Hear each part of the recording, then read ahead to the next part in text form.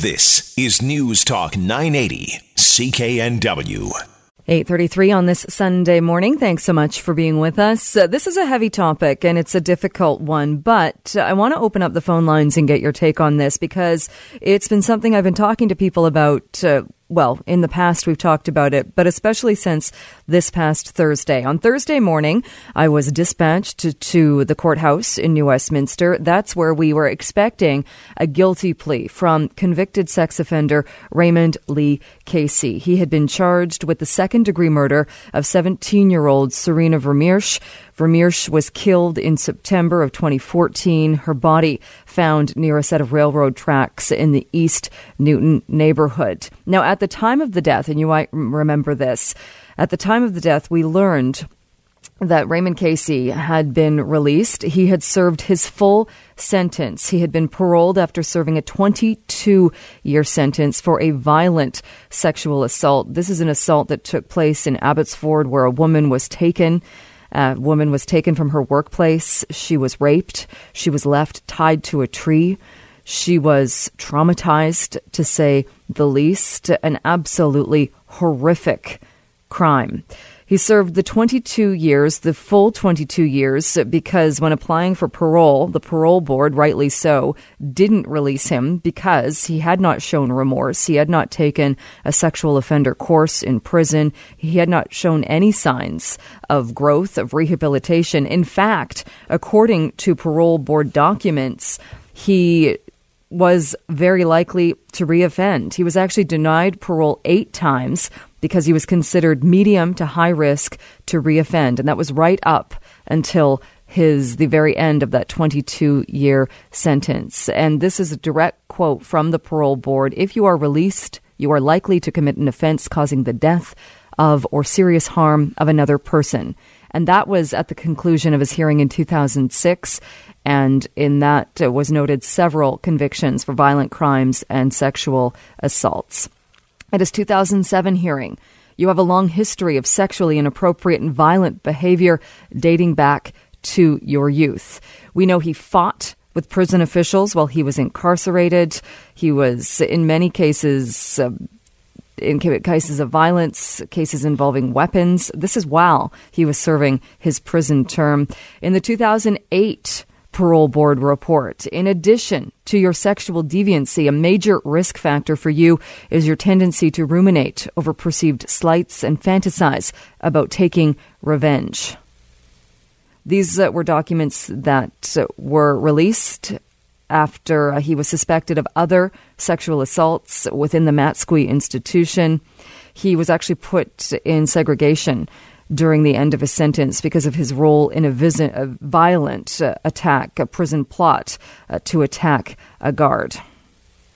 And when he was released in 2013, in the final parole board report, there has been no change in the risk you present to the community. In fact, your serious institutional behavior over the past year has had a further negative impact on your case. 3 months later, he was released to live in Surrey. At the time, you might recall, there was outrage from people wanting to know why this high-risk offender was living in their community. And he was charged not long after. It was a week after the death of Serena Vermeersch. He was charged with second-degree murder. My thought on this, and I'm curious if you agree, why was this violent offender released into the community at all? If this is not a case, or was not a case, for somebody to be deemed a dangerous offender, throw them in the clink and lock them away and throw away the key. If this is not a case for that, then what is? I think this is a case of the justice system completely failing residents and more particularly failing 17-year-old Serena Vermeersch, who was killed by this violent offender. At the time, we heard from politicians. The mayor of Surrey at the time, Diane Watts, talked about this. She tweeted about this, saying, expressing her concerns, wondering why this was happening. And I don't understand. I really don't understand at what point the justice system really failed here. Was it lawyers not asking for dangerous offender designation? Was it a judge not giving that designation? The parole board seems to have done everything it could. It kept this offender in prison for 22 years. That's an exceptionally long term for a sexual assault case. Should it have been longer? I think so. I don't think this man should ever have been released. He pleaded guilty to second-degree murder last Thursday. This coming Thursday, the family of Serena Vermeersch will have to, well, they don't have to be in the courtroom, but my guess is they are paying attention to this case. They will again find out what the parole eligibility for this man is. He was 43 at the time, so even if he's held in prison, second-degree murder comes with an automatic life sentence, but the difference between second and first is the parole eligibility can be shorter. Even if they hold this guy for 20 years, what is he, 65 when he's released? And then he's going to go off and kill somebody else. What is wrong with the system that this individual is not held, that this individual even has a glimpse of freedom in the future? I don't care if he's 65 or 68. It's still too soon. And we're talking about this case at the same time we are watching as family members in the Alan Schoenborn case are once again going through the motions of now knowing they are going to have to return every year, every time he applies for parole, because not only was he not designated a dangerous offender, we've now learned that the Crown will not appeal the court's dismissal of high-risk offender status for Alan Schoenborn. Here's a man who killed, he murdered his 3 children. And if you're on the side of saying, oh, well, he didn't know what he was doing and prison is all about rehabilitation, we need to work on that, fine. I don't agree with you. I think he should be declared a dangerous offender. I think he should not have any hope of getting out. But I want to know what you think about this. And if you agree with the people in Surrey and other places back in 2013 and 2014 when Raymond Casey was released, when he then went on to kill a 17-year-old, if you agree this was a failure of the justice system, I want to hear from you on this. I'm going to open up the phone lines, star 9898 on your cell phone, 604-280-9898, and 1-877-399-9898 is a free call for you. You'll probably recall back to this case as well. There was a big debate over electronic monitoring because in the case of Raymond Casey, there was no application made for him to be electronically monitored. He was being monitored by the group of law enforcement that has the sole job of keeping tabs on high-risk offenders, on keeping tabs on sex offenders. Is that enough? I don't know about you, but I don't sleep a lot easier at night knowing that a group of law enforcement officers, yes, they're doing their job, but everybody is subject to human error. Why not slap an electronic bracelet on somebody? Why not know when he's disappeared, when he's gone to live with a roommate in Vancouver and hasn't reported to his parole officer? Why not? Does someone like this really deserve that level of privacy? What about the safety of the community? Would love to hear from you on this. If you've been following this case, your response to this. Phone lines are open. I did find back from 2014, and this was after Raymond Casey had been released, and Doug Elford, who's been in the news in the past few years as well, talking about safety and concerns in the Newton area, commented on the case back in 2014. It's something that could have been prevented. It's a preventable thing. We could have prevented this if we just kept this guy off the street. It's a terrible shame, and we're just, it's tragic, and we're mad. We're extremely upset. Prevented the death of Serena Vermeersch. Yes, her death could have been prevented. So I want to hear from you. Is the justice system broken? What do you think about these high-profile cases? One of Raymond Casey, who has now admitted to the killing of Serena Vermeersch. She has entered a guilty plea in the second-degree murder charge. He will be sentenced on Thursday. Alan Schoenborn denied dangerous high-risk offender designation, and now we know the Crown will not appeal the court's dismissal of this. Do you think the Crown should have appealed this? Should Alan Schoenborn be deemed a high-risk offender? Do you think this is a case of the justice system failing the public?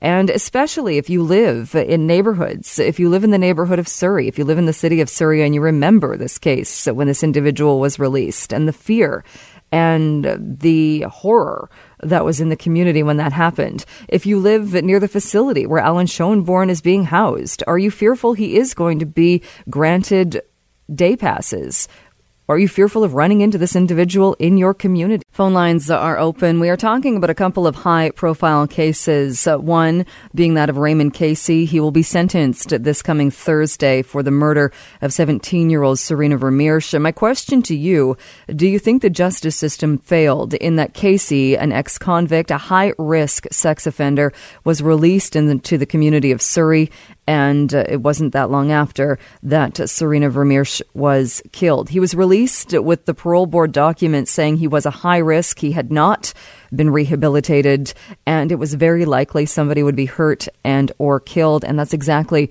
what happened. What do you think about this case? This is happening at the same time we find out the Crown will not be appealing the court's dismissal of designated Alan Schoenborn, who killed his 3 children, as a high-risk offender. And there is another dangerous offender hearing going on right now as well, and that in the case of a Richmond man after he was convicted in a sexual assault and also an attempt to have him deemed a dangerous offender. Do we have any faith in the system that's going to happen? We'll head to the phone lines and get your take on this. And Danielle is on the line. Danielle, good morning. Oh, hi, good morning. I find there used to be a time when life sentence meant life, totally, till the end of their life. They were not released.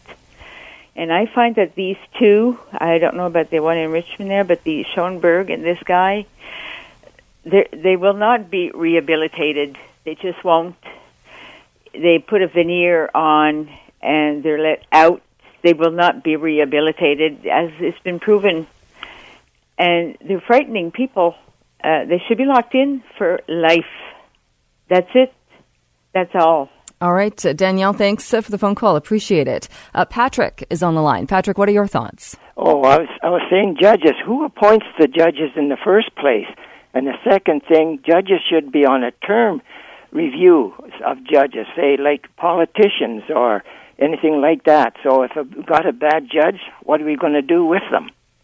How can we let them out of power? All right. Would you go so as far as to saying you would want judges to be elected? Yes, or reviewed every time, like politicians, like political parties.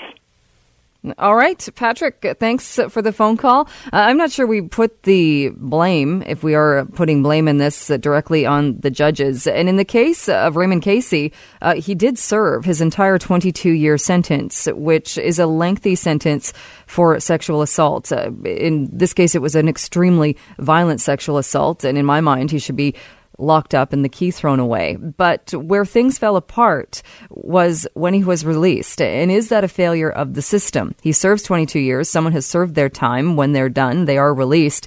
But when someone is deemed a high risk to reoffend, why are we releasing them into the community without an electronic bracelet? Why are we releasing them at all? Why are we not automatically deeming them a high-risk offender? You have to stay in jail. We're not putting you back into the community because you are a danger. At the time, back in 2014, when Suzanne Anton was the Minister of Justice, she released a statement about the case, and this was after the murder of Serena Vermeersch. What we can do, and what we always do, in cases where offenders supervised in the community are accused of committing a crime or violent act, is undertake a review of our monitoring procedures to ensure that best practices were followed.